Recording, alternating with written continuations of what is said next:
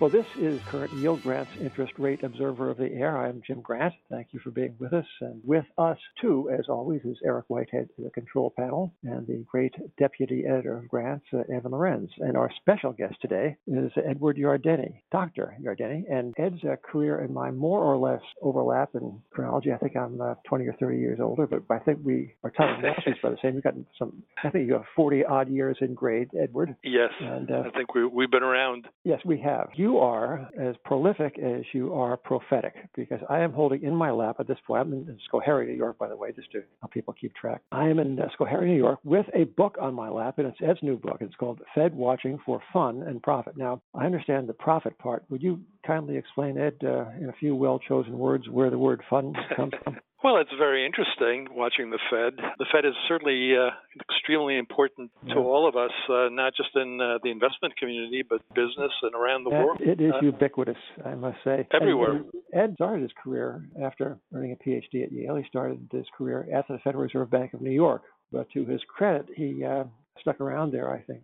You're like 20 minutes, Ed? A year, right? Yeah, about a year. And I passed on sitting on the open market desk, which some people like to have on their resume. But I've done all right over the years after only a year at the Federal Reserve Bank of New York. Well, Ed, after the Federal Reserve Bank of New York, his next major career event was having lunch with me at the Siemens cafeteria.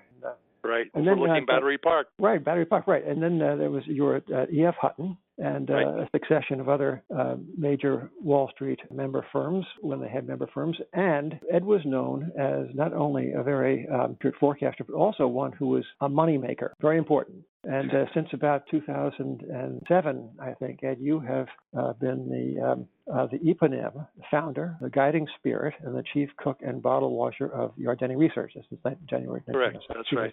Yeah. So, Ed, I want to get into the past, the present, and the future, but let's begin with a little bit of the future. Is this a V kind of shaped recovery we're looking at? Well, there's an alphabet soup of letters that people have been talking about, from V's, U's, W's, etc. I think initially it's going to look like a V, but I'm in the swoosh camp. There's a lot of people talking about the Nike swoosh, that we kind of V up maybe in the third and fourth quarters with a very strong real GDP. I'm expecting real GDP to drop by 40% during the second quarter, and then I think it'll rebound by 20%, maybe 25% in the third quarter, then 5%. Yeah. So it'll feel like a V for a while, but the aftershocks from the great virus crisis, I think, will tone down the ongoing recovery next year. We had one of our cartoons, front page of Grants, was a commencement speaker looking out into the audience of searching eyes of the new graduates, and he said to them, ladies and gentlemen, during my life I have learned one thing. If you are down 50% and up 50%, you have not broken even.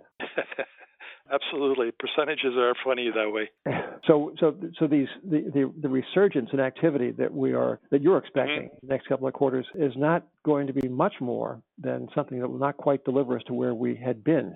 I think it's going to take us a while. I think maybe by the second half of 2022, we might get back where real GDP was in 2019. So I do think it's going to be a bit of a slog. I mean, we just can't assume that everything is going to go back to normal. I mean, it sort of appeals to me to be a contrarian and say, within 6 to 12 months, we'll look back and say, well, that was terrible, but everything's normal again. I kind of doubt that's going to happen. I think it's going to be a while before we get back to, I wouldn't call it normal, but back to where we were in 2019. So initially it could be a V. Evan Lorenz, one of the great researchers and web scrapers, among many other talents, points out that you, Edward Yardeni, have coined one of your famous acronyms. You're a great acronym coiner. And that would be, Evan, would you care to weigh in? Yes, I like this one quite a lot. You did MAMU, which is the mother of all melt-ups, which is such a great description of how the market only seems to go up in spite of the fact that you're not expecting GDP to return back to 2019 levels until the end of 2022. Well, that's the magic of the Fed. Remember, one of the key themes in the book is... That's the fun part. That's where fun comes in. That's where the fun comes in, is explaining the apparent disconnect between the market and the economic outlook, and that all has to do with the Fed. Jim, it's kind of funny. In early March, I posted my book on Amazon, and there were a lot of reasons to be depressed along with everybody else in early March, but I was particularly depressed, or additionally depressed, by having published this book that I figured nobody would be interested in. And then the Fed comes up with March 23rd with QE forever. Remember, the week before it was just QE4, and then it became QE forever. However, on March 23rd, as you recall, they also said they were going to support the corporate bond market in addition to buying treasuries and mortgage-backed securities forever with no limit, without a set date. So I think the short answer to the anomaly between the economy and the melt-up is that all the liquidity that's been poured in. Okay, Evan, will you hold to the microphone, please, so the listeners can see this wonderful graph we've had in the current issue of Grants? I'm holding it up now. So could you explain it, Evan, for those who can't see this? This is the graph on the story. It runs out over the headline. Was it Monetary Torrent, or I think Money Gusher, perhaps, was the headline. Oh, yeah. So our friends at Variant Perception had put together a graph that compared the change in real M1 versus real GDP just to see how much excess liquidity that the Fed was pumping into the economy. Right. And if you look over the last 4 or 5 recessions, you'd see liquidity would drop at the start of the recession and it would pick up, 6, 12, 18 months later. The one unique thing about this one is from the start of when the recession happened in February, there's been this hockey stick up of liquidity that the Fed has just kind of injected into the market. It's off the charts compared to anything else we've ever seen. Well, I like analogies, and the common analogy that we all talked about was that all these QE 1s, 2, and 3s amounted to the Fed taking out its bazooka and firing away at all the financial problems. I don't know that it was a great analogy, but then there was some expectation that if we got into trouble again, load up the helicopters with money, helicopter money. But they skipped that. They didn't even go there. They went to B-52s and loaded them up with cash and carpet bombed the economy with just an enormous amount of cash. And you're absolutely right. I mean, it's more money than the economy could absorb, especially given the lockdowns. The savings rate went to $6 trillion at an annual rate during April. I mean, people just couldn't spend money. If they were getting a paycheck, they couldn't spend it. And if they were getting government benefits, they couldn't spend it. So there was a tremendous amount of liquidity. And as we know, a lot of it went into the stock market. A lot of it apparently got young kids who were bored trading stocks. And here we are with Mamu, the mother of all melt-ups. And that's my big concern. Yeah. Go ahead. As you've laid out, the Fed is incredibly good at laying out liquidity into the economy. Like it can flood the system with more cash than it knows what to do with. But it's not necessarily good at fixing solvency issues. You can't make an empty theater full of people or an empty cruise ship, full of passengers again. And just to pick on one market, high yield spreads today are at 5.85% above treasuries. And almost every projection I'm seeing for defaults are over 10%. So the high yield spreads are basically half of the default rate. Right. What does it mean for where prices are today? And can the Fed kind of keep this disconnect between financial markets and the economy going for the next 2 years until we actually recover back to 2019 GDP levels? Well, as you know, financial markets aren't really markets here. They've totally been co-opted, taken over, no assets left behind. NALB is really what this policy is all about. And they did treasuries, they did mortgage-backed securities, they're doing corporate bonds, they're doing the so-called fallen angels that have turned into zombies. They're trying to keep them alive. And indirectly, they certainly caused the melt-up in the stock market because I found out during conference calls with my institutional account in early March that a lot of them desperately wanted to get out of the bond market and into the equity market. It seems kind of odd, right, that as the equity market's taking a dive, they want to buy stocks. But these are people who've been through these things and know that when the stock market's taking a dive like that, it creates great opportunities. And they just didn't see much interest in they didn't have much interest in bonds anymore. So they basically set the stage for this extraordinary rebalancing out of bonds and into stocks, and that's still going on. Jim asked you about the fun part of Fed watching. What about the profit part? Now with valuation so disconnected from fundamentals, how does one profit from being a Fed watcher today? Well, that's an important question, and the answer is the Fed's never been more important than it is today. The Fed is a government bureaucracy, and many, many years ago, a sociologist by the name of Max Weber came up with this notion that beware of bureaucracies. They're unelected, and they just amass more and more power, and their existence owes to this ideology that they are run by experts, and experts know better than the rest of us. And the Fed is probably the world's biggest bureaucracy, most powerful bureaucracy of all times. And you can't ignore what the Fed's doing.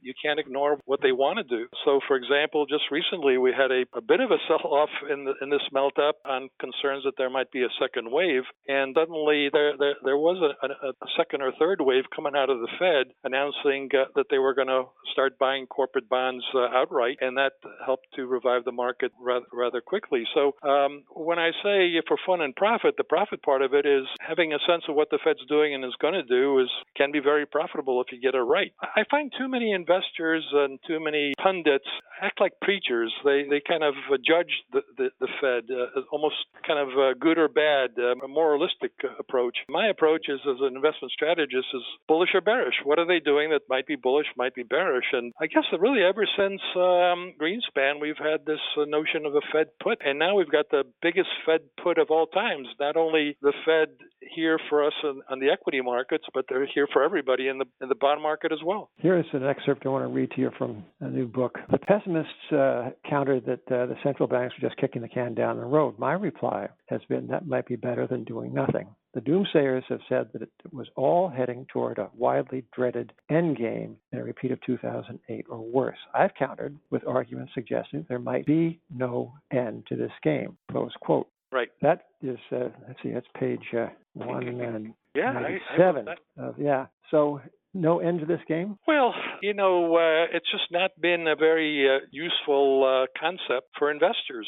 The end game Wait. Gold has outperformed stocks and bonds since the year 2000. I'm not going to take anything away from gold. I mean, gold, in my mind, is a price that's extremely highly correlated with the TIPS yield and inversely correlated with the TIPS yield. So whatever it is that's driving the TIPS yield is driving gold. I've actually had some accounts of late ask me why gold hasn't soared a lot more, given that the Fed and the Treasuries have basically embraced modern monetary theory, a subject that you've discussed in the past. Why isn't gold a lot higher? And I think the answer is it still seems to be inversely correlated with the TIPS yield. So I'm not going to tell you that the pessimists haven't figured out ways to make money. I mean, I've been bullish on bonds and the pessimists have been bullish on bonds. I've been bullish on bonds because I've been a disinflationist for 40 years. But as you probably know, I don't spend a lot of time commenting on gold. It's just not something I take a pro or con position on. I'll let others who are more knowledgeable about that particular metal. But with regards to the end game, for over 10 years since the 2008 calamity, the bears, the perma bears, have predicted that this will all end badly. And I'm not disputing that it might end badly eventually, and it certainly felt like it a few weeks ago. But then the Fed came in and kept it going. Ed, you were among the other great Wall Street phrases you have coined is that of the bond market vigilantes. I think this dates about 1986. And the bond market vigilantes are people who would not suffer the Fed or the Treasury, or for that matter, Mr. Market, to drive yields down below a level at which there was no margin of safety. And as soon as the green shoots of inflation poked out of the ground, the bond market vigilantes would turn up in force to sell fixed income securities, thereby driving up real yields and restoring order and discipline to public finances. Explain what happened to the vigilantes. Do they go down to Boca Raton and retire and just play golf and just stop paying attention? Where are these people? Well, I think they did a fairly good job in the 80s. There were a few periods where the bond yield went up on concerns that we were coming out of a recession with too much inflationary baggage. And so the bond yield went up. And as you recall, even in the 90s, Bill Clinton was advised not to ignore the bond vigilantes and that there was a need to do something on the fiscal discipline side to satisfy the bond vigilantes. So they had their day in the sun, and then inflation started trending lower. I mean, inflation actually started trending lower in the 80s when the bond vigilantes were particularly concerned about inflation. And I think they had something to do with it, but there were other powerful forces like globalization, technological innovation, aging demography, all kinds of structural forces came in and brought inflation down in a structural basis in the 90s and in the 2000s. And as a result of that, bond vigilantes just kind of fell asleep. They didn't feel like a need to be as vigilant. And then, of course, since 2008, they've been buried by the central bankers. The central bankers jumped in and said, there is no bond market anymore. We are the bond market. We're going to determine where the bond yield's going to be. And that basically co-opted the power of the vigilantes. Now, every now and then when inflation shows up anywhere in the world, I get a call from somebody at one of the media outlets asking me about the bond vigilantes. And I said, the last time I saw them was in Greece in 2010. And maybe they were there trying to get a nice suntan. But the reality is bond yields went up dramatically back then. But we really haven't seen bond vigilantes anywhere because of the central bankers' interventions. Ed, you said people keep asking you when it's going to end, and you say, what if it doesn't end? But heading into this crisis, we were coming off of the longest expansion in U.S. history. history. But at the same time, corporate debt as a percent of GDP was at a record high. The number of companies that were deemed zombie, i.e. couldn't service their interest expense from operating income, was also at a record high for non-recession. It seems like we keep eroding the fundamentals of economic strength and dynamism every time that they intervene. At some point, does it kind of, what the central bank's doing, undermine their own goals and kind of create a crisis?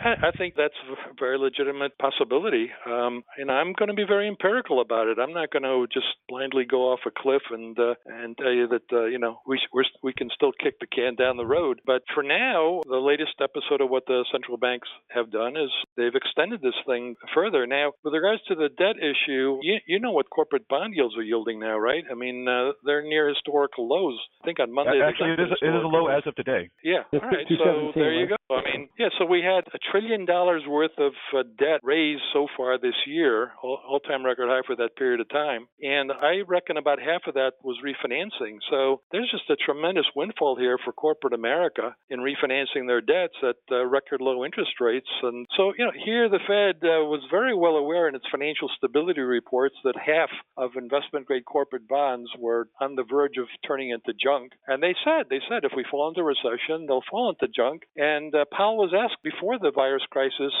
what are you doing about it? You said, we're aware of it and we're dealing with it. And he never really explained exactly what he was doing. And now we know what he's doing. He's buying all of these bonds. We're dodgy and supporting the market. So hasn't ended yet. One of these days it might end, but history shows that pessimists often are proven wrong by surprises, particularly on the technology side. We don't have to spend a lot of time on Thomas Malthus, but we all know that he was the first economist, and he was the first economist that probably got dead wrong more than any other economist in history. Ed, you spend a few pages in this book kind of doing a tap dance in your graduate school alma mater, Yale, and on one distinguished alumna of that program, Janet Yellen. Would you kindly, have you got the guts to say this out loud? Well, I want to. That question was intended to be annoying. Yeah. I like Janet a lot. I think she's very smart. I owe a lot to her. I attended Yale 6 years after she did, and she had these famous Xeroxed notes that were called the Yellen notes, basically very, very intelligently explaining what James Tobin was telling us in class. And so I think I got through Yale thanks to her notes. So I owe her a lot. But I want to put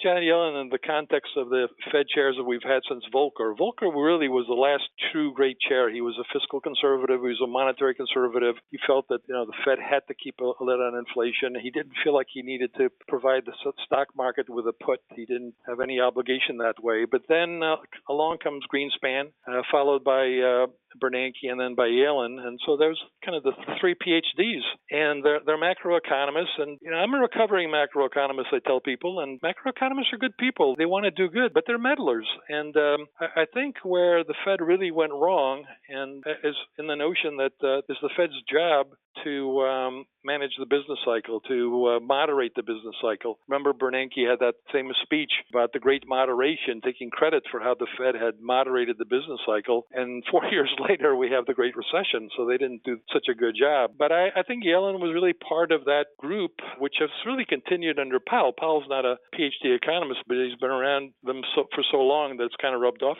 on him. And so they have this tremendous need to manage the business cycle. And by the way, they claim that they were legally responsible for doing that because of the 1977 Humphrey Hawkins legislation, which legally gave them that dual mandate. But they've taken that dual mandate to places that nobody ever imagined that they'd go, and they didn't have to go there, but so be it. It's been done. At one point, I read your book that Janet Yellen said that, this is her quote now, "I've noticed that Yaleys often have a sharper eye for identifying market failures and greater concern for policies to remedy them than economists from institutions that I shall leave nameless," like close quote. I guess she means by that like Indiana University and places like that. Yeah, everybody else. Anybody but Yale. Yeah. I went to Yale, and I don't really feel like I got any greater insight into how the world works than anybody else has. Is the financial future predictable? Well, I made a pretty good living giving it a try, and that's different. I'm still going at it. I'm still going at it. You have done a very good job. I asked Edward because it's impossible not to draw a certain comparison between the epidemiologist and the economist with respect to the future. And I agree. The epidemiologist, it seems like such a more substantial line of work because maybe because of the syllables in the word, it's a polysyllabic word. But when you hear someone just identify it as an epidemiologist, that confers an intellectual status I think is undeniable. At least an expert. Expert, yeah. But don't economists suffer from collectively from the same essential problem, which is one of complexity. You identify this and that there. Yeah. I completely agree with you. I've been kind of writing the same notions that epidemiologists are starting to remind me of macroeconomists with their models and simplifying assumptions and blinders to the data. They really start out with their models and then look for data that makes them work. That's why in my old age I've become very, as the Fed used to say, data dependent, very empirical in my attempts to forecast the economy. And so I try not to be too biased by models and by my philosophical view of the world, and just try to deal with it objectively, which is kind of the theme of the book. Yeah. Is don't preach, don't judge the Fed.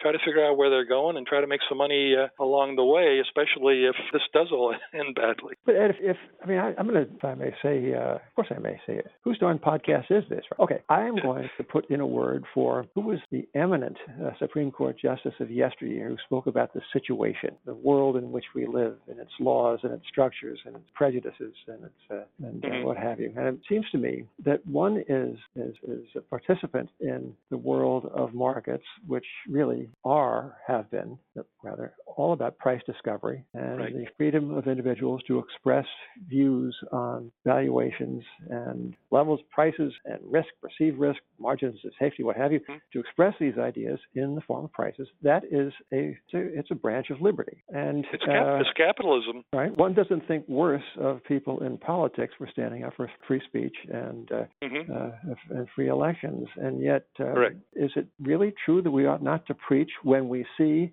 these central banks in effect outlawing the financial equivalent of free speech, which is price discovery? Yep. What's wrong? What's wrong with raising a flag and saying this is wrong? Oh, there's nothing wrong with that. It's just not my day job. Well, speaking of your day job, which you've done very well over like 4+ decades, when you have been well known, I think gratefully known, on the part of the many salesmen that have listened to you and have gone out into the world and tried to make money on abstract ideas, you make them less abstract by saying, all right, here's a situation, let us make a buck. We are in this business not to make judgments, rather to make money. So back to you, Edward. Given that yield spreads, credit spreads are artificially suppressed, right.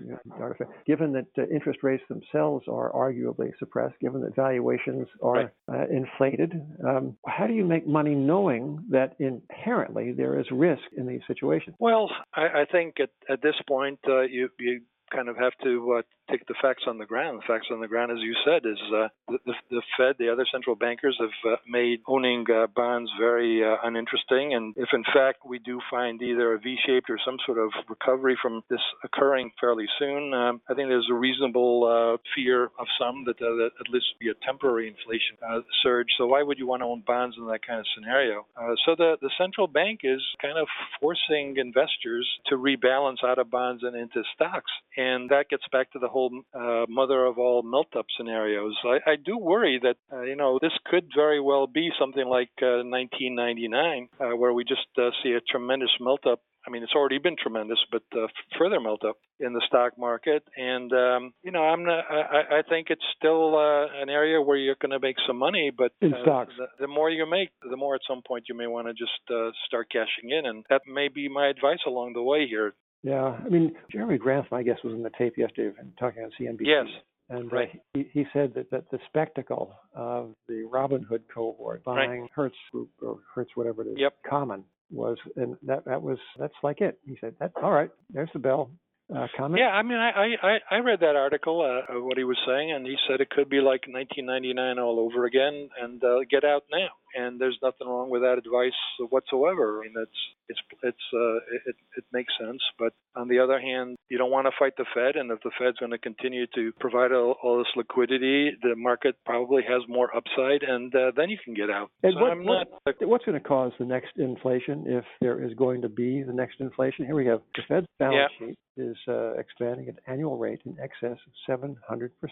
M3, the broadest monetary aggregate, is rising at an annual rate. Anyway, it's high, unprecedented in peacetime. And the deficit, never mind, we know about that. So one had always thought that too much money chasing too few things, too much debt, blah, blah, blah. Monetary excesses, all these things were inflationary. Both of us grew up in that world. Is inflation dead and decomposing? Is it latent?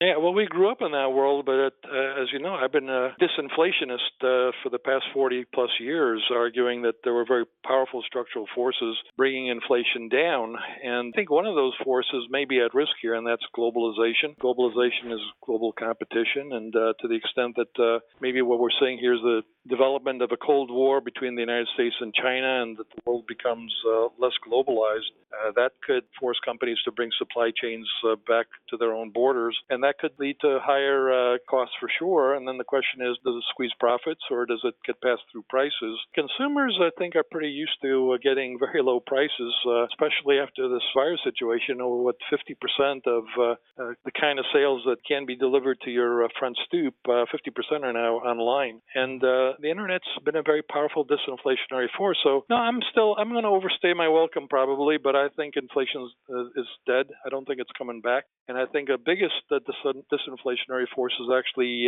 global demography. Fertility rates all around the world, except for India and Africa, have collapsed below replacement. And we're just not having enough babies, and we're all getting older. And I think geriatric demographic profiles are inherently deflationary, as we can see in Japan. Japan's it's Japan, not Weimar, Germany. That's kind of my role model for where we go from here. It's not necessarily going to lead to either hyperinflation or even transitory inflation. This business about getting older, is there anything we can do to get out of this? No, I think stuck with it. Just think young.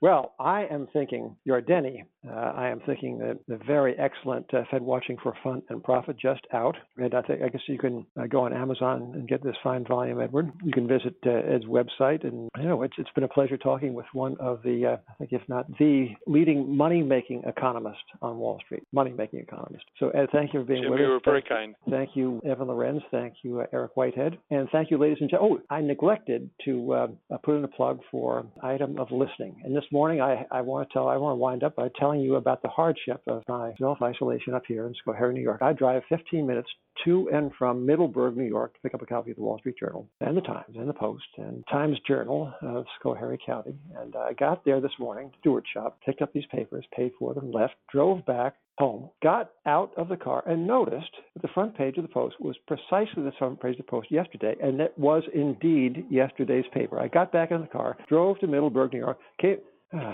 But however, in the toing and the froing, I listened to Mozart's first piano concerto in a minor key, the D minor piano concerto number 20. And I commend to you, ladies and gentlemen, the second movement. Yeah, that's available on YouTube. So this will do it for this episode of The Current Yield. So thank you for being with us, and talk to you soon.